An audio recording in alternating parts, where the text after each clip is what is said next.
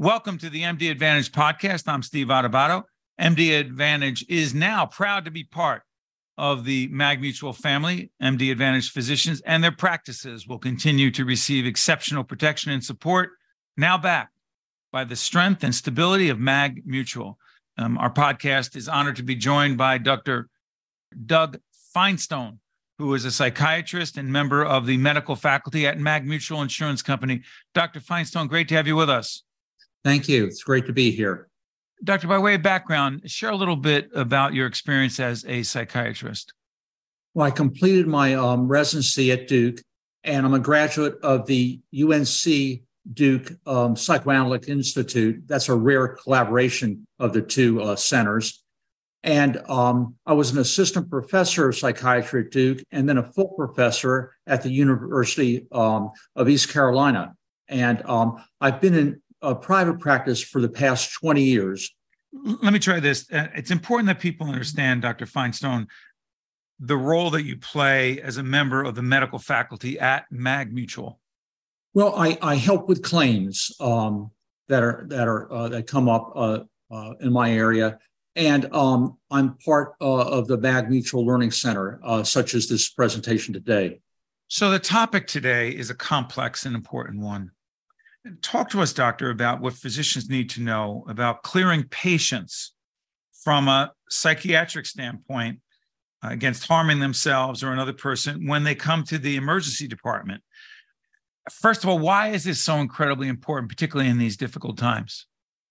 Well, from on high and then from practical aspects, the Joint Commission requires patients with suicidal ideation be screened for suicidality with a brief standardized tool, and that's per the Emergency Medical Treatment and Labor Act, EMTALA. And that demands relevant medical screening exams for all ED patients, and psychiatry suicidal patients are part of that. And homicidal patients also need to be screened. They are more complex. They're a threat to others, but they may also be suicidal and therefore be a threat to themselves. So the whole question of how physicians can protect patients from harming themselves or others, if that patient does not acknowledge or admit to having suicidal or homicidal, quote unquote, ideations, how the heck does a physician deal with that? Well, let's focus on the suicidal patient who may camouflage his or her thoughts. And 25% of suicidal patients are thought to initially deny having suicidal ideation. So in interviewing a suicidal patient, an ED physician must add an additional set of skills to already the multiple skills that an ED physician must have with the variety of patients that he or she sees. So let's talk about the actual skills that physician would need. Please, doctor. Well, suicidal patients have to be approached differently than other ED patients. They must be allowed adequate time, and you must maintain your patience with these patients. You need to establish rapport with them, and that's through a caring but direct approach, first using open-ended, then multiple choice, then yes or no questions in that order about suicidal ideations and possible suicidal plans. And use empathy to gain insight into the patient's thoughts and feelings. And on the mental status, notice clues such as social withdrawal, irrational thinking, depression, anxiety symptoms, irritability, or paranoia. And in the patient's history, note clues such as putting one's affairs in order, performing reckless acts, changes in sleep or appetite, or increased use of alcohol or drugs. These are things that your colleagues need to be looking out for, correct? Yes. So I'm curious about this, and everyone listening. And by the way, Steve Adubato, the MD Advantage podcast, now part of the MagMutual family. We're joined by Dr. Doug Finestone, who is a psychiatrist and member of the medical faculty at MagMutual Insurance Company. Doctor, let me try this. So as I'm thinking about this, there are so many variables, so many factors, so many indicators that physicians should be looking at. But at the same time, you can't predict 100%. You don't always know. So what kind of claims have you seen at MagMutual that our physicians listening right now should be aware of? What kinds of claims? Well, there are claims that no one was responsible. It was an unfortunate and tragic situation. There have been claims of patients committing suicide in the ED or outside of the ED. And those are extra tragic and unfortunate.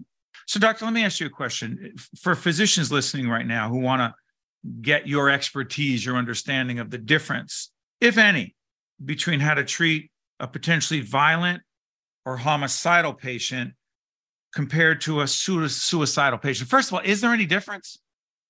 Yes, because your safety and the safety of others is the top priority.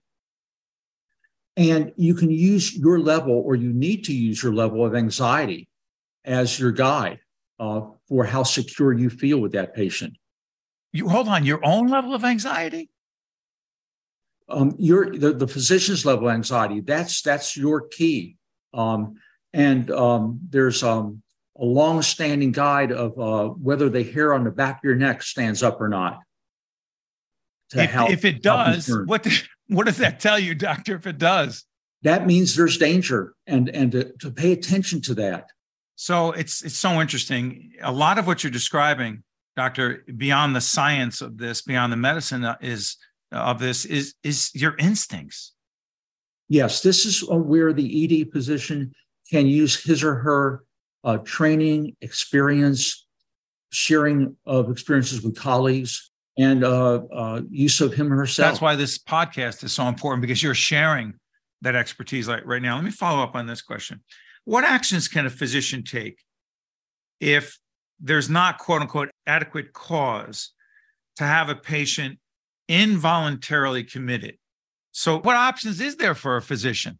Well, those can be tragic incidents because the patient clearly does not seem to be suicidal in the ED, but may be later or may act out suicide later on. So there are things we want to try to do to our best ability. One is to prevent access to firearms, and that includes as permitted by red flag laws in certain states. Important information. Last question from my perspective, doctor. So when and if a patient harms him or herself or another person, I would think, and any reasonable person would think, that the treating physician may tend to feel some degree of blame. What would you say to that physician? I know it's case by case, doctor, but overall, what would you say to that physician?